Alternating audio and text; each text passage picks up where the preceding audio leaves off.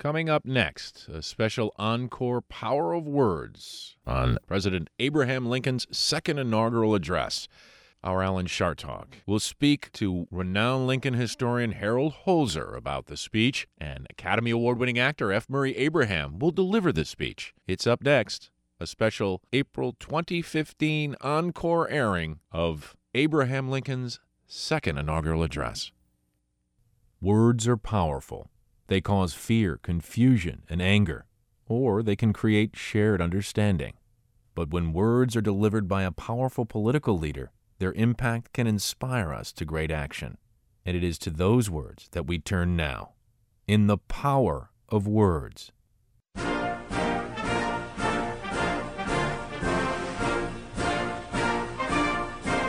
only thing we have to fear is fear itself.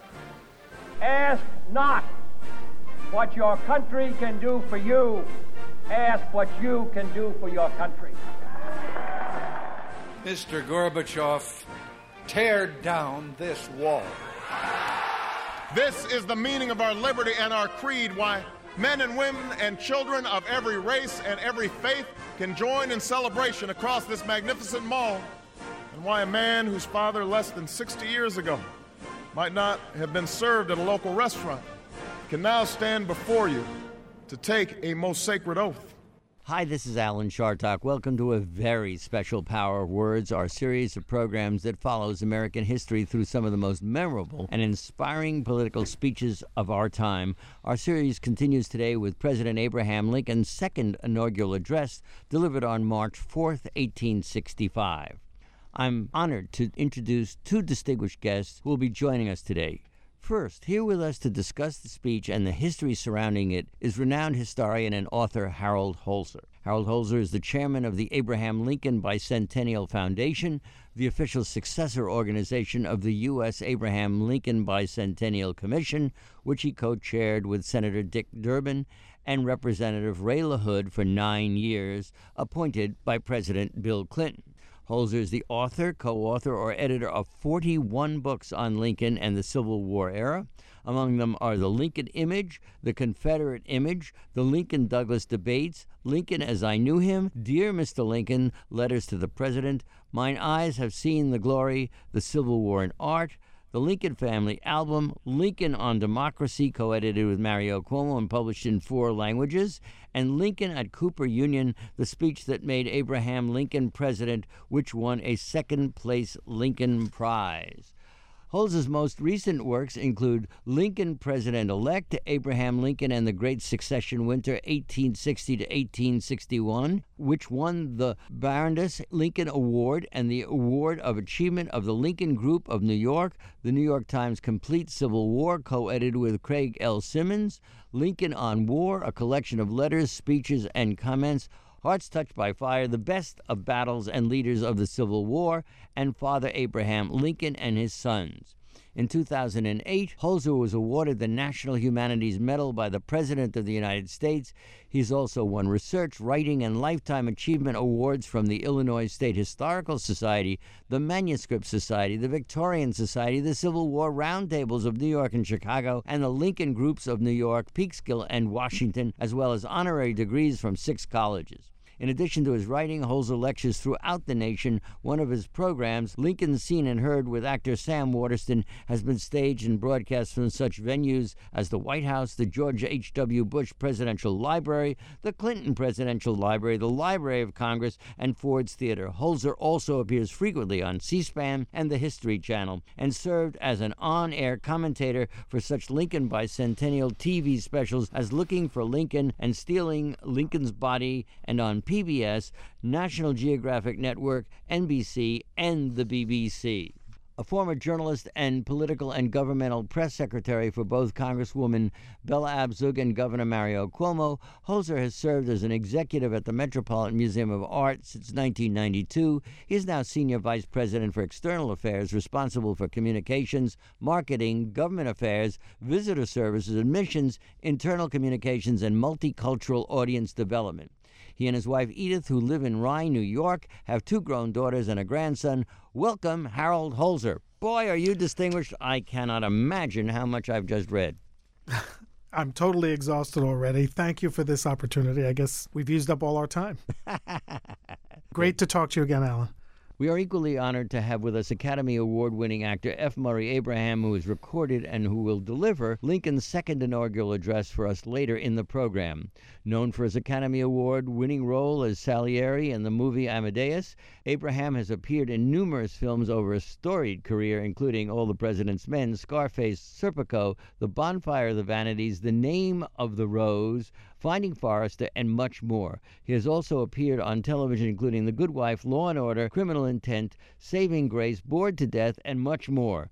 Abraham has countless theater credits as well and has performed on Broadway. He received a Distinguished Obie Award in 1984 for Best Performance as Uncle Vanya, and another in 2011 for Sustained Excellence of Performance in The Merchant of Venice.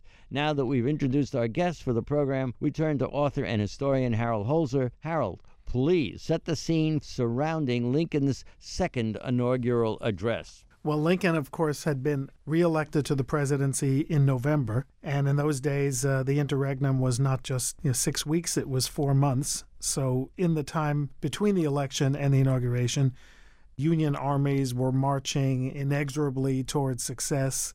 Confederate forces were dwindling. They were abandoning the fight. They were being outnumbered and outmaneuvered, sort of starved out of existence.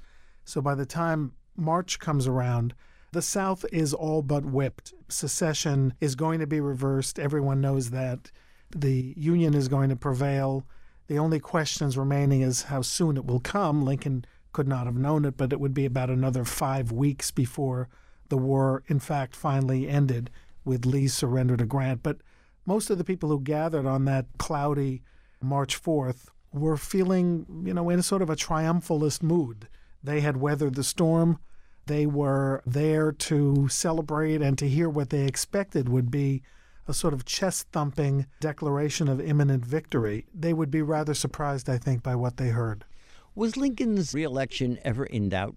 Lincoln's re-election was definitely in doubt. It was so much in doubt that at the beginning or in the middle of the campaign, Lincoln asked his cabinet officers to sign a pledge that they would cooperate with the new administration and help execute the laws as long as they were holding office. He actually asked them to sign it without seeing it. He took these elaborate pains to write this memo and then seal it, and then demanded that they sign it without knowing what they were signing, which is a totally bizarre, inexplicable event. But Lincoln was sometimes a strange operator when it came to politics. Actually, until September, and the conventions were held in June, so until September, Lincoln was pretty certain he would lose. His own Republican National Chairman, who was the editor of the New York Times, by the way, imagine that happening today, told him he was going to lose, worried that he was going to drag down Congress with him.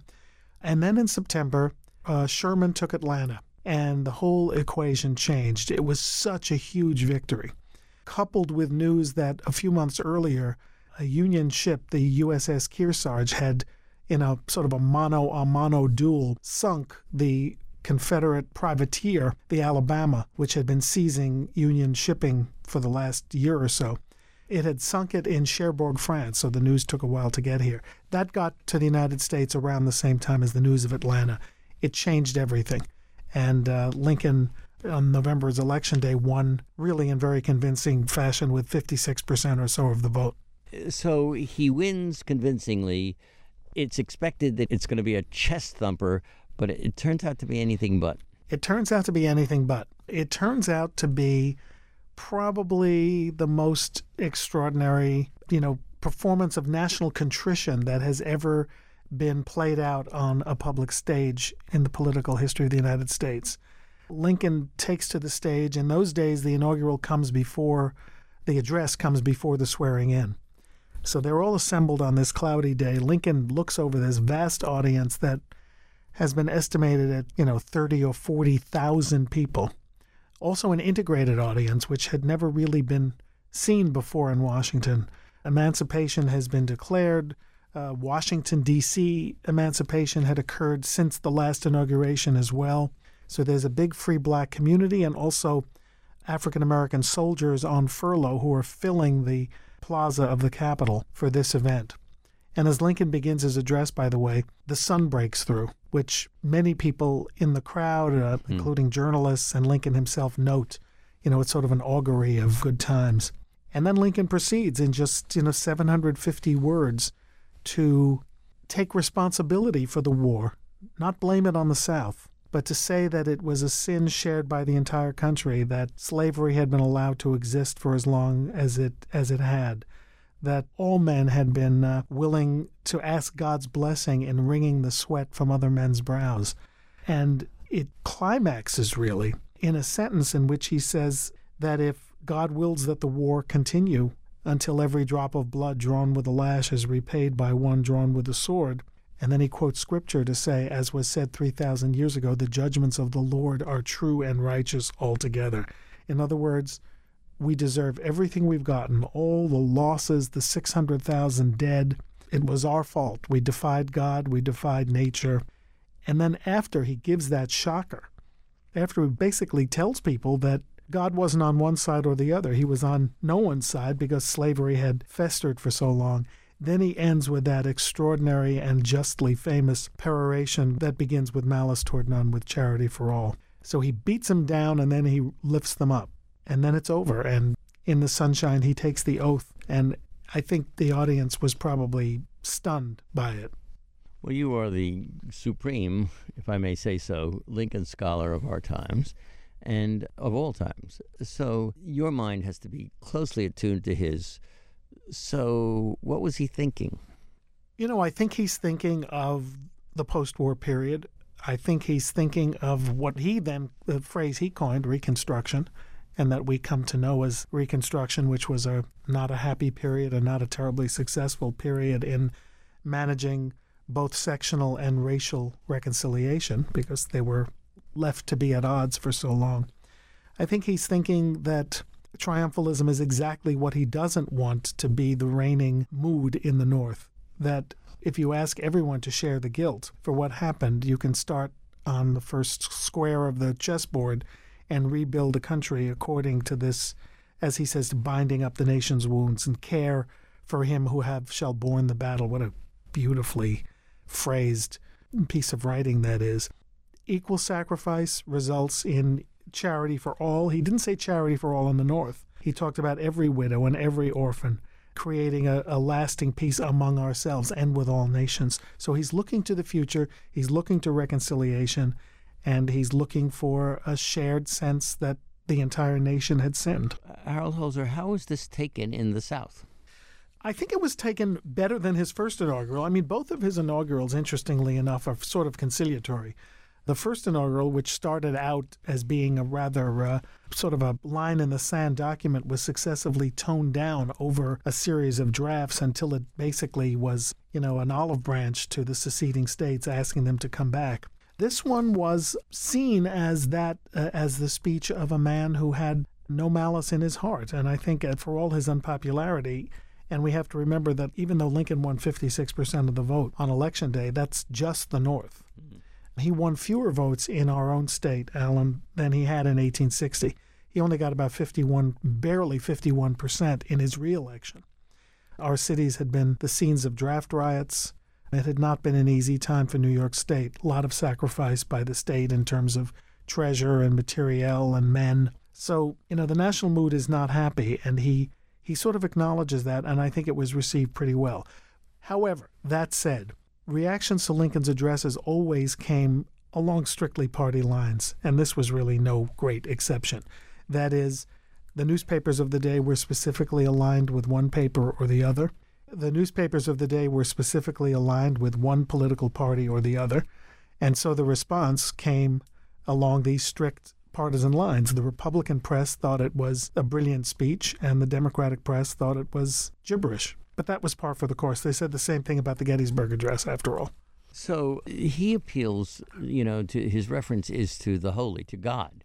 And yet the defense of slavery always referred to the Bible and the fact that obviously people were keeping slaves. Did he have to reconcile it, or was it not necessary? I think he had long before moved beyond that. And the biblical passage he quotes to shock people into alertness on this subject is, "Woe unto the world because of offenses." You know, he is clear that in his view, the denial of liberty and opportunity is an offense to God. Now, it may seem strange that a president would align himself so directly with the Lord's wish, but this is something he had been searching for intellectually and spiritually for a couple of years. People ask me often if that means that Lincoln grew in his faith over time. I think the casualty numbers were just so fearful. I don't think he had much choice but to hope and pray that there was a divinity at work and that he wasn't the greatest sinner in the history of the world, that he wasn't the one who was responsible for all of this mayhem. I think Lincoln believed in what he said deeply, and I think if you ask Lincoln, a day later, what was the greatest speech you've ever made, this would have been the speech, not the Gettysburg Address. He believed in this speech. He believed in it so much that when an old Albany hand, Thurlow Weed, wrote a letter to Lincoln about something completely different. This is one of the oddest exchanges of correspondence in Lincoln's history. Weed wrote him a letter to say he liked the statement he made accepting the nomination. And Lincoln writes back to him, this is just a week after the address, and he says, "Thank you for complimenting me on my inaugural speech. I expect it to wear as well, perhaps better than anything I have produced." And Lincoln goes on to talk about his creative effort. The odd thing is that Weed had never mentioned it. It must have been on his chest that it may not have worked as well as he hoped. In fact, a key to how it was received is Lincoln saying he believed it was not immediately popular, he said, because men don't like being shown that there's a difference between their purpose and the Almighty's purpose. Wasn't that also true of the reaction to the Gettysburg Address? The Gettysburg Address was sort of brushed off for other reasons, and it's hard to compare the Gettysburg Address and the inaugural for one major reason. Lincoln gave the inaugural address on the center stage of America. I mean, this moment is the great moment for a president. He is taking his second inaugural, the first president since Andrew Jackson to be reelected and sworn in a second time, in basically the center of our world in 1865, the steps of the Capitol in Washington, D.C., with every eye focused on him, every journalist of note in the audience, every dignitary in the audience, and 30 or 40,000 people in the crowd below, the Supreme Court there, the cabinet, his family. So this was a moment that was a supreme moment, and it was a matter of his rising to the occasion, and that was the challenge. At Gettysburg, his appearance was from the beginning something of an afterthought. He was not the main orator. That distinction fell to a Massachusetts politician and public speaker of great note named Edward Everett, who spoke for 2 hours. Lincoln spoke for 2 minutes. And if he didn't make a great impact there, it was because people were so exhausted by Everett that they had barely regained consciousness in time for Lincoln, who was on and off stage so quickly that even the official photographer there did not get the opportunity to take a picture. So that speech increased in reputation as the years went by, where the inaugural was the cause of immediate analysis and a lot of analysis. You mentioned before that the theme of the speech was reconciliation, humility. There are those who criticize Lincoln for being too soft on the South, said we wouldn't have the modern-day civil rights problems that we have had Lincoln really come down with a sword of Damocles. Well, that is, of course, sort of counterfactual because we don't know exactly how he would have ruled the roost had he survived past April 15th. We do know that he said in his final speech, 5 weeks after the inaugural, that he wanted the nation to take up the idea of black suffrage, especially, he said, for those who have fought in our ranks or the very intelligent, which sounds like a means test and sounds pretty restrictive, but in fact marked the first time that any American president had ever talked about black voting rights anywhere. And one of the people in the audience for that last speech was John Wilkes Booth. By the way, Booth also heard the second inaugural. We can get to that in a second, which is sort of surprising. But Booth heard that final speech. He was sort of trailing Lincoln. He was stalking Lincoln. And he turned to someone who was standing next to him in the crowd and said, "Did you hear that? That means Negro equality." And he didn't use the word Negro, needless to say. Mm-hmm. That's the last speech he'll ever make. So in effect, you could conclude, I think with good cause, that Lincoln gave his life for a sort of radical view of Reconstruction that included the right of blacks to vote. I think he would have been much tougher than people think, and I think he would have couched it with the velvet glove of a very smart political operator to make black voting rights more palatable and maybe spare us the 1960s with what he might have done in the 1860s. Do you think that he chose wisely with Johnson as his vice president? You know, he left no paper trail and no fingerprints about the selection of Andrew Johnson. I believe that he had a hand in it. I think it made political sense for him. In 1860, he was the quintessential Westerner, so they needed a quintessential Easterner to balance the ticket, and they couldn't have gotten more Eastern than Maine, which is where the convention found Hannibal Hamlin to be his original running mate. He had no hand in it. He wasn't there. He didn't even know what was happening at the convention until the news arrived in his hometown by telegraph. Obviously, it's a different story in 1864. It's a convention that he sort of controls, at least through his supporters. And at least one person, one of his private secretaries, said that he went up there to Baltimore, which is where the convention was held, with instructions to see to the nomination of Johnson, because by now Lincoln is the quintessential Northerner, and what you'd like to get to balance it is sort of a quintessential Southerner who's loyal to the Union, and there weren't too many of those. Johnson was the only senator from a seceded state who didn't go south, who stayed in the United States Senate and then became military governor of Tennessee.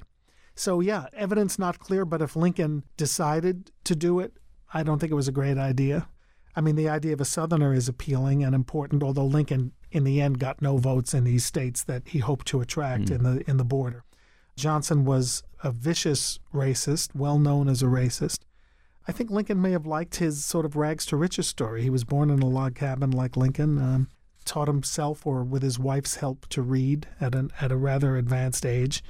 Probably liked the personal story, but on Inauguration Day, on the day that this great speech was read, Lincoln first went to the inaugural of Andrew Johnson.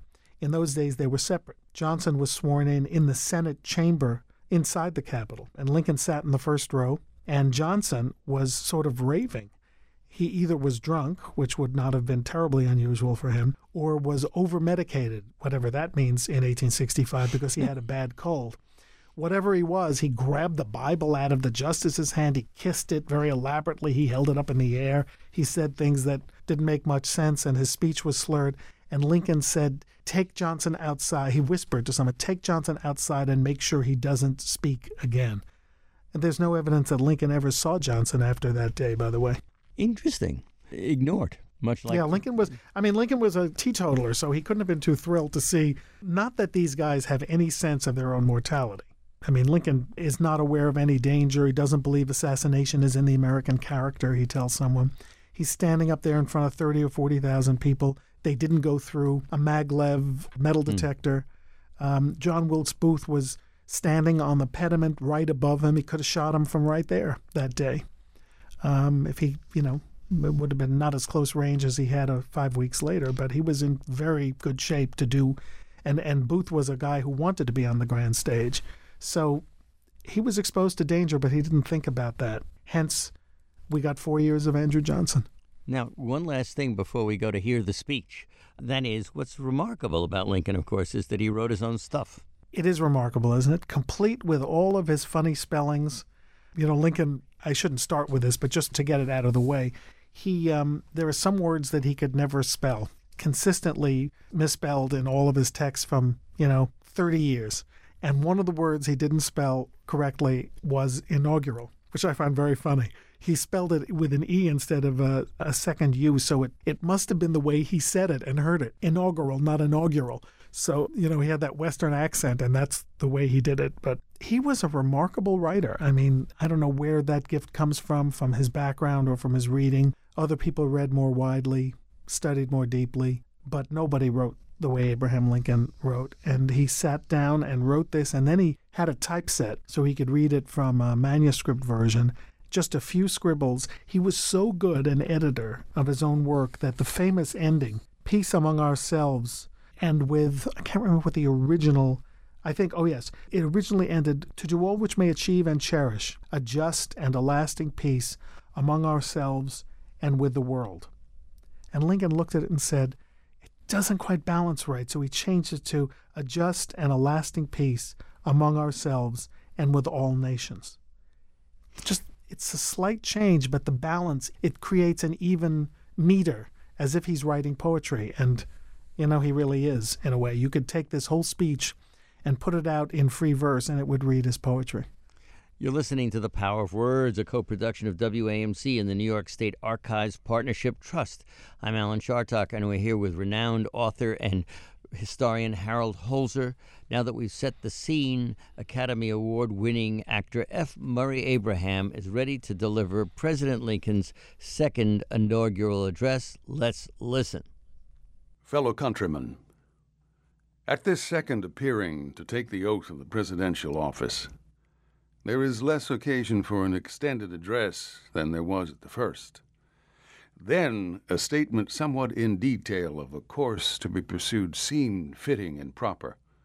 Now, at the expiration of 4 years, during which public declarations have been constantly called forth on every point and phase of the great contest, which still absorbs the attention and engrosses the energies of the nation, little that is new could be presented. The progress of our arms, upon which all else chiefly depends, is as well known to the public as to myself. And it is, I trust, reasonably satisfactory and encouraging to all. With high hope for the future, no prediction in regard to it is ventured. On the occasion corresponding to this 4 years ago, all thoughts were anxiously directed to an impending civil war. All dreaded it, all sought to avert it. While the inaugural address was being delivered from this place, devoted altogether to saving the Union without war, urgent agents were in the city seeking to destroy it without war, seeking to dissolve the Union and divide effects by negotiation. Both parties deprecated war, but one of them would make war rather than let the nation survive, and the other would accept war rather than let it perish. And the war came. 1/8 of the whole population were colored slaves, not distributed generally over the Union, but localized in the southern part of it. These slaves constituted a peculiar and powerful interest. All knew that this interest was somehow the cause of the war. To strengthen, perpetuate, and extend this interest was the object for which the insurgents would rend the Union, even by war, while the government claimed no right to do more than to restrict the territorial enlargement of it. Neither party expected for the war the magnitude or the duration which it has already attained. Neither anticipated that the cause of the conflict might cease, with or even before the conflict itself should cease. Each looked for an easier triumph, and a result less fundamental and astounding. Both read the same Bible and pray to the same God, and each invokes his aid against the other. It may seem strange that any men should dare to ask a just God's assistance in wringing their bread from the sweat of other men's faces, but let us judge not, that we be not judged. The prayers of both could not be answered.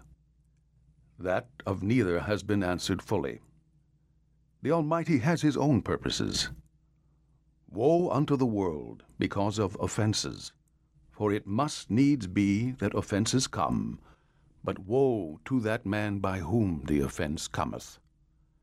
If we shall suppose that American slavery is one of those offenses which, in the providence of God, must needs come, but which, having continued through his appointed time, he now wills to remove, and that he gives to both North and South this terrible war as the woe due to those by whom the offense came, shall we discern therein any departure from those divine attributes which the believers in a living God always ascribe to him?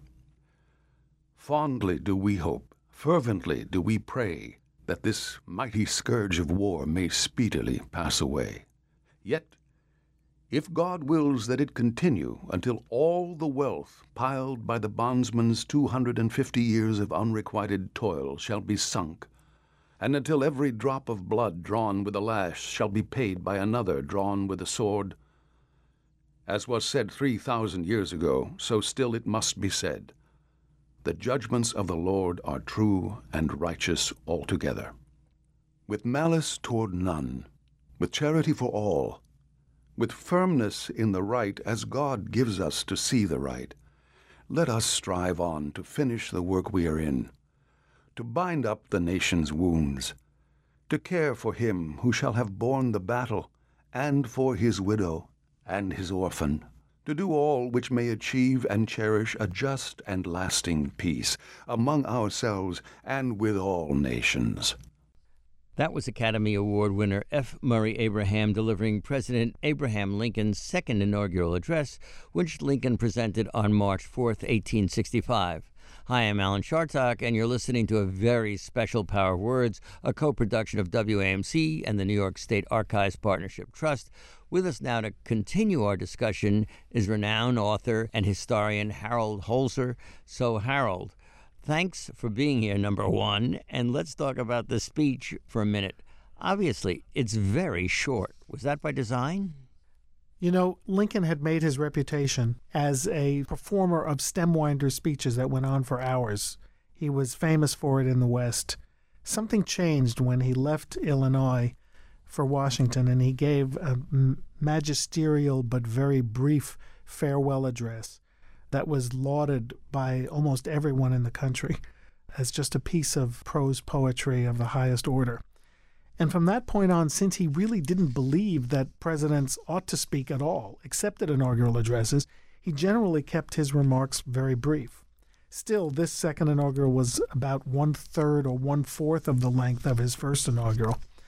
And I think, he was tired, physically tired, frail. And I think he felt that in the midst of war, it was almost like FDR's fourth inaugural, very brief, that he should spare the country a great lengthy oration, but he sure packed a wallop in 750 words. You mentioned before, we heard the speech, that John Wilkes Booth was in the audience. What do you make of that? He was a stalker. Actually, I uncovered, unfortunately, after I wrote about this incident, a recollection that someone had seen Booth in the Capitol Rotunda as Lincoln walked in to go to the Andrew Johnson inaugural that preceded his own, and that Booth looked at Lincoln with such wild-eyed something, hatred or some kind of emotion that they thought was disturbing, that he was almost detained or questioned on the spot. But because everything was moving so quickly and Lincoln was moving into the Senate side, nobody stopped him.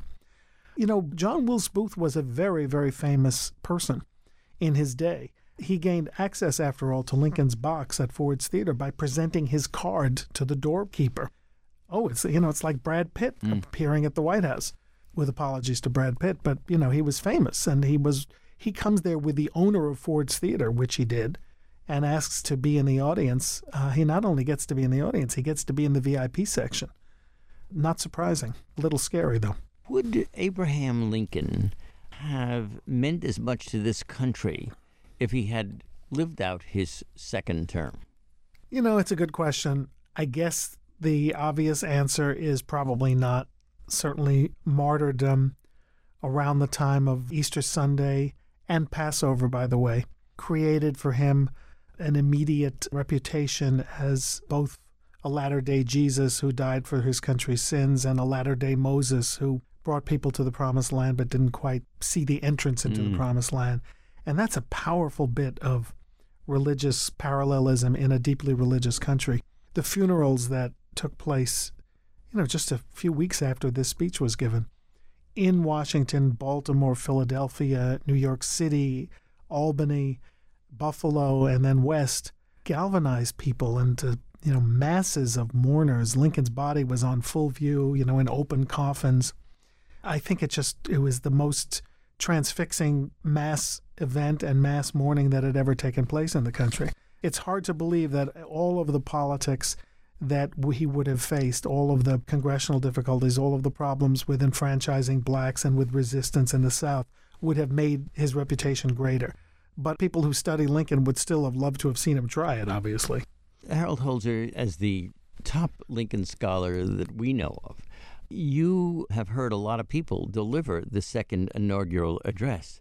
And I guess I'm wondering what observations you have about what you've heard from the famous ones and what must have really been going on.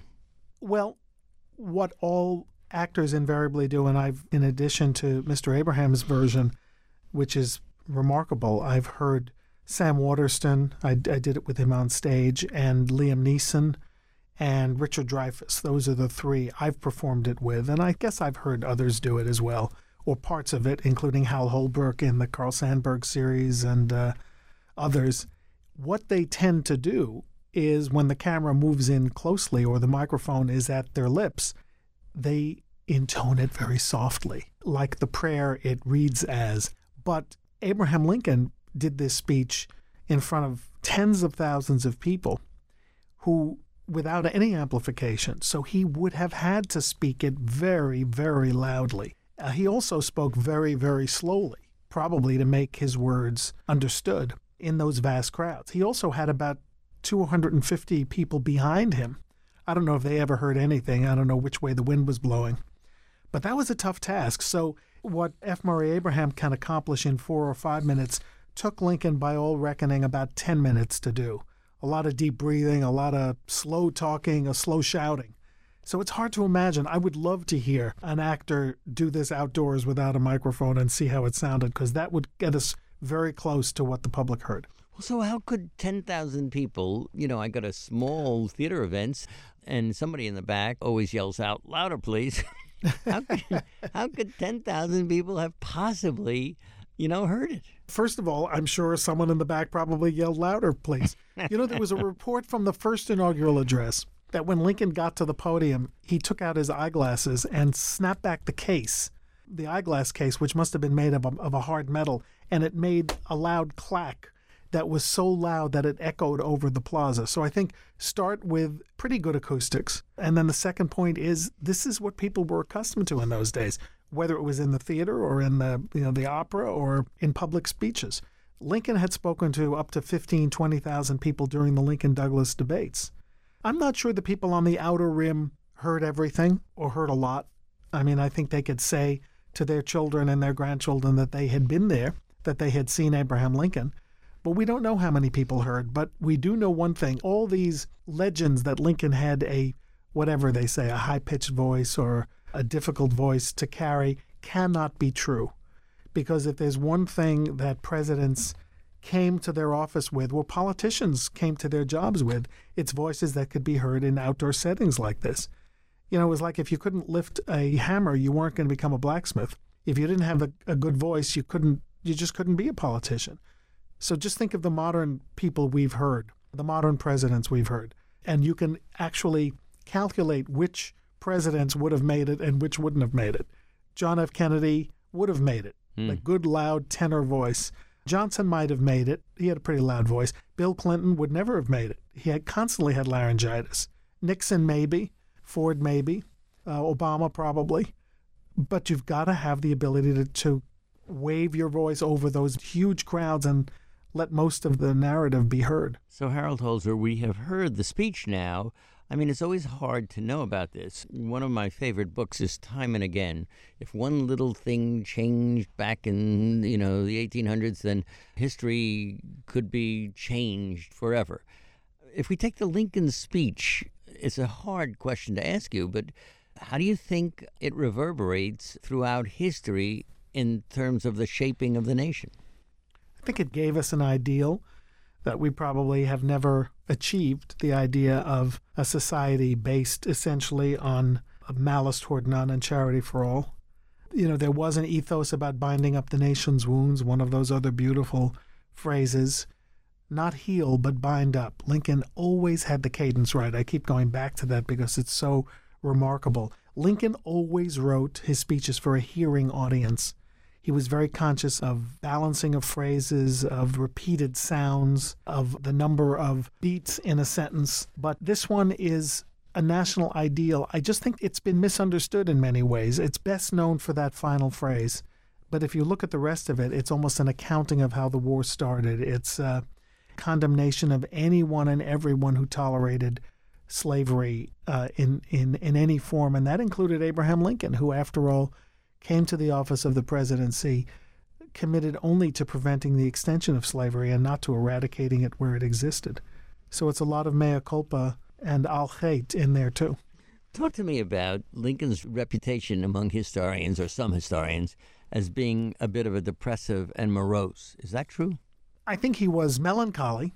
My friend Joshua Wolf Shank wrote a book called Lincoln's Melancholy, argues that he was a classic depressive, that he was a clinically depressed personality, that he overreacted to death, for example, certainly not to the 600,000 soldiers. But, my argument has always been that anyone who is responsible in a sense with the mere signature, with his mere, authorization for the deaths of, a generation of people. 600,000 is like 15 or 20 million casualties today in a war. It was unfathomable. It touched every family in the United States. In some way, mother, brother, father, son. How could you not be melancholy going to the telegraph office day after day and seeing, 300 people died today in battles that we've never even heard of now, let alone, 20,000 at Gettysburg. So the melancholy is understandable. I did a probably too glib a piece in the Washington Post. They asked me to write 5 myths that you would, like to contradict about Abraham Lincoln. And one of them I did was Lincoln is depressed. And I said, Lincoln was a depressed personality. I said, this is a new mantra, but I don't think it's possible that Lincoln could have achieved the kind of work he did, just the hours of intense work. Because most of the depressed people I've known, just sort of have paralysis about their day-to-day activities, at least in some point. And Lincoln never took to his bed. He never shut the world out. And he produced on a level of that was unheard of. Well, so I wrote this. I got the most unbelievable emails from people, most of whom said that they thought I was an idiot, but we'll leave that aside. But they weren't just 4-line go to hell kind of emails. They were long, long discussions, all from people suffering from depression, about how wrong I was, how they've worked all their lives, how they take out their agonies. They cry on their pillows and they get up the next day. It was very, very moving. And then my friend Josh Shank called me and said I was an idiot too. So I don't know. It's a tough question. And the jury is out and we'll never know for sure. But he was a sensitive man, our Mr. Lincoln. And if he did not feel the pain of all the deaths that his resistance to secession eventually caused, then he could not have really been human, I guess. Well, Harold, the reason I ask you the question is because I wonder if that's true. If he was melancholy and if he bore all of that responsibility, you can see that personal melancholy coming out in the speech. The speech is dripping with sadness. The hope flickers only at the end. This is all about punishment for sin, and it's about retribution, and it's about people who plotted at the beginning when he was offering an olive branch 4 years earlier. It's really sort of a fire and brimstone preacher's lecture in a way, just ending with a ray of hope. It's very deeply religious and devotional, but it still gives people hope at the end, which I think is the magic of it, is that shift in mood, which is what makes the speech so memorable, even if just the happy mood and the hopeful mood is what's always recounted.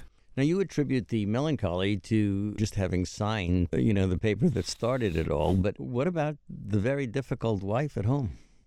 Yeah, well, it's been reported, he lost his mother at an early age. And, with all due respect to anyone who's endured that, the fact is that people died with greater frequency on the prairie. People had 10 children because they expected to lose 3. The Lincolns had 4 and lost 2. Of course, that's horrible and would kill anybody emotionally, but it was not unusual. He lost a girlfriend in New Salem, that kind of thing. But it happened. There was no cure for these diseases, and his own son died from drinking the water in the White House. So a different time. I don't shortchange it.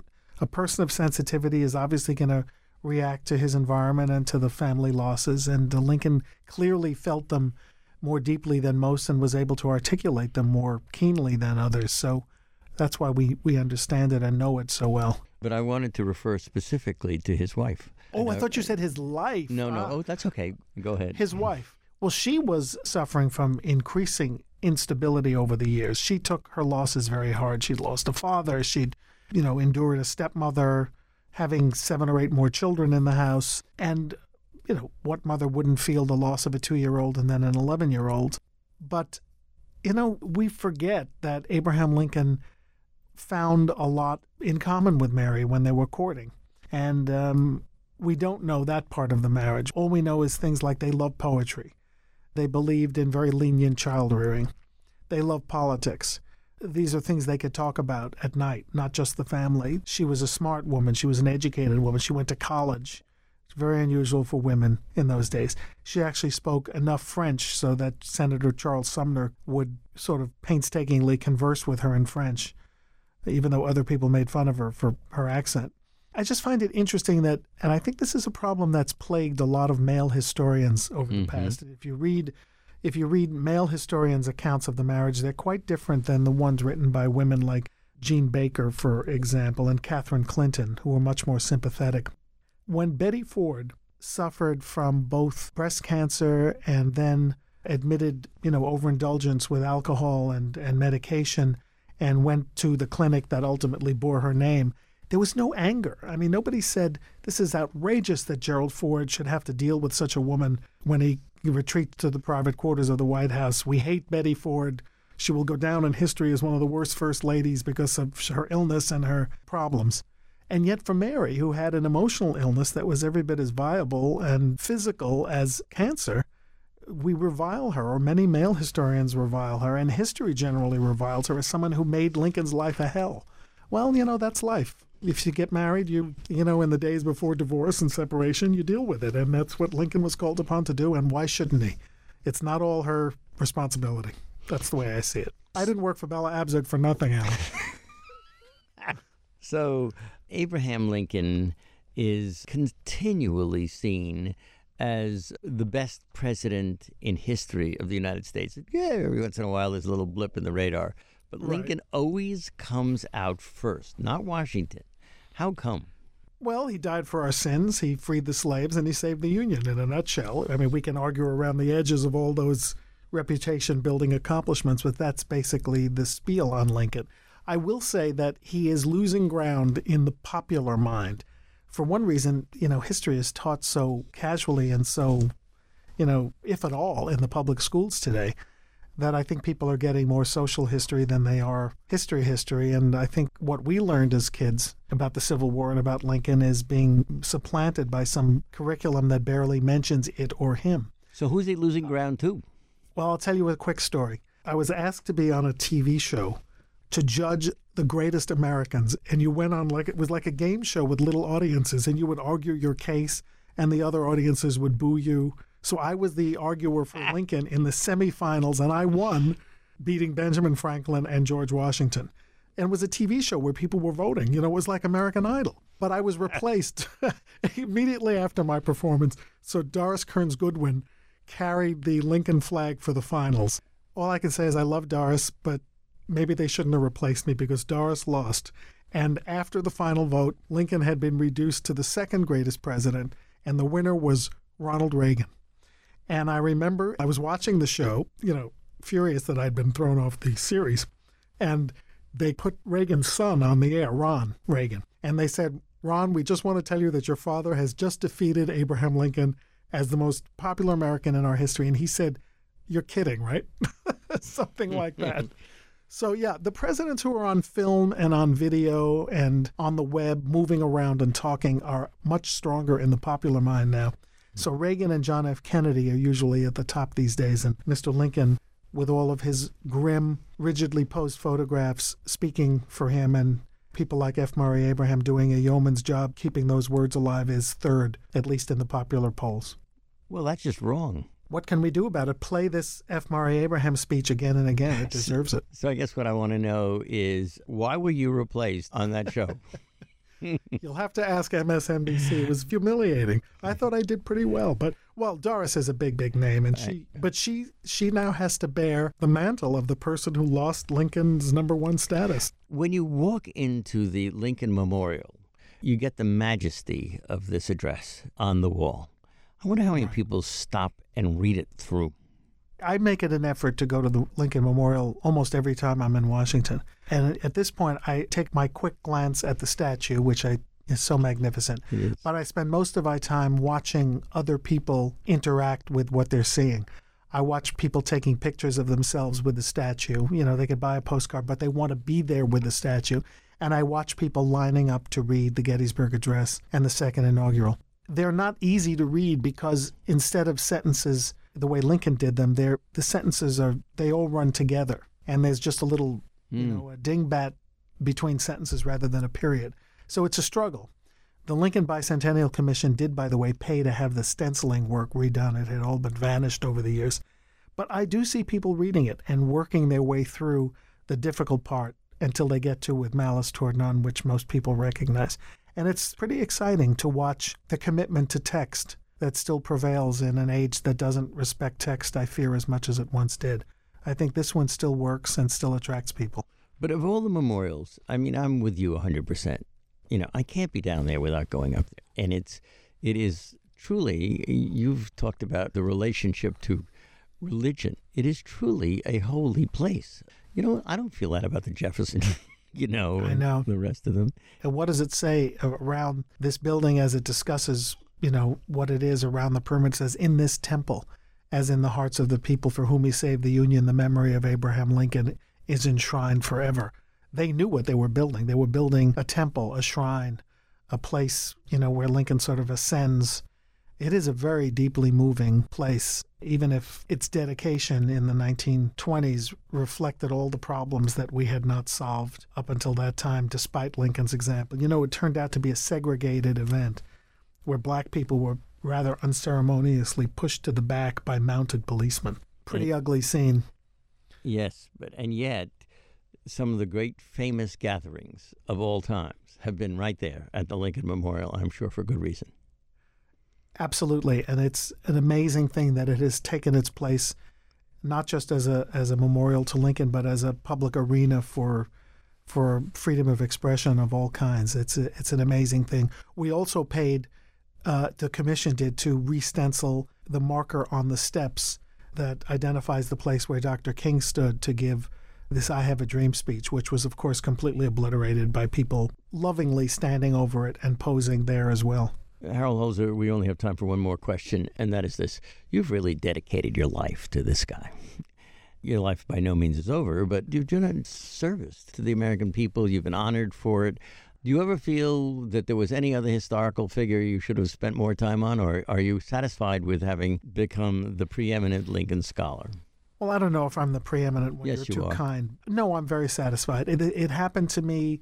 It was sort of a bolt from the blue. It originated from a grade school assignment in the days when, I hope those days still exist for kids, when you have a great teacher and she stimulates you to be interested in something, and just pulling a name out of a hat and being ordered up to the library and finding the right book at the right time.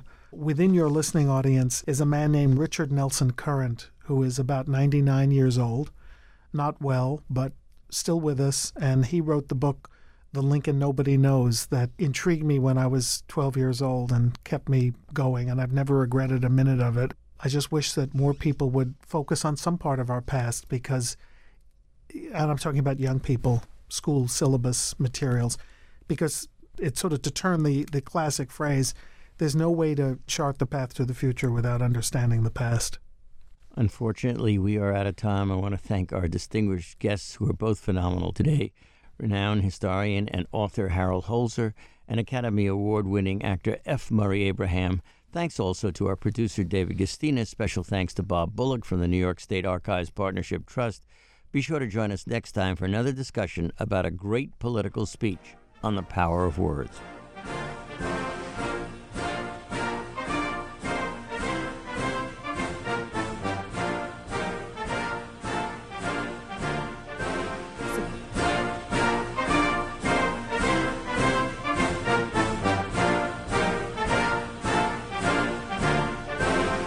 You've been listening to an encore airing of The Power of Words, President Abraham Lincoln's second inaugural address, with our Alan Chartock interviewing renowned Lincoln historian Harold Holzer and Academy Award-winning actor F. Murray Abraham delivering the speech. To listen again or find out more about the series, just head to WAMC.org, where you can podcast anytime. Thanks for listening.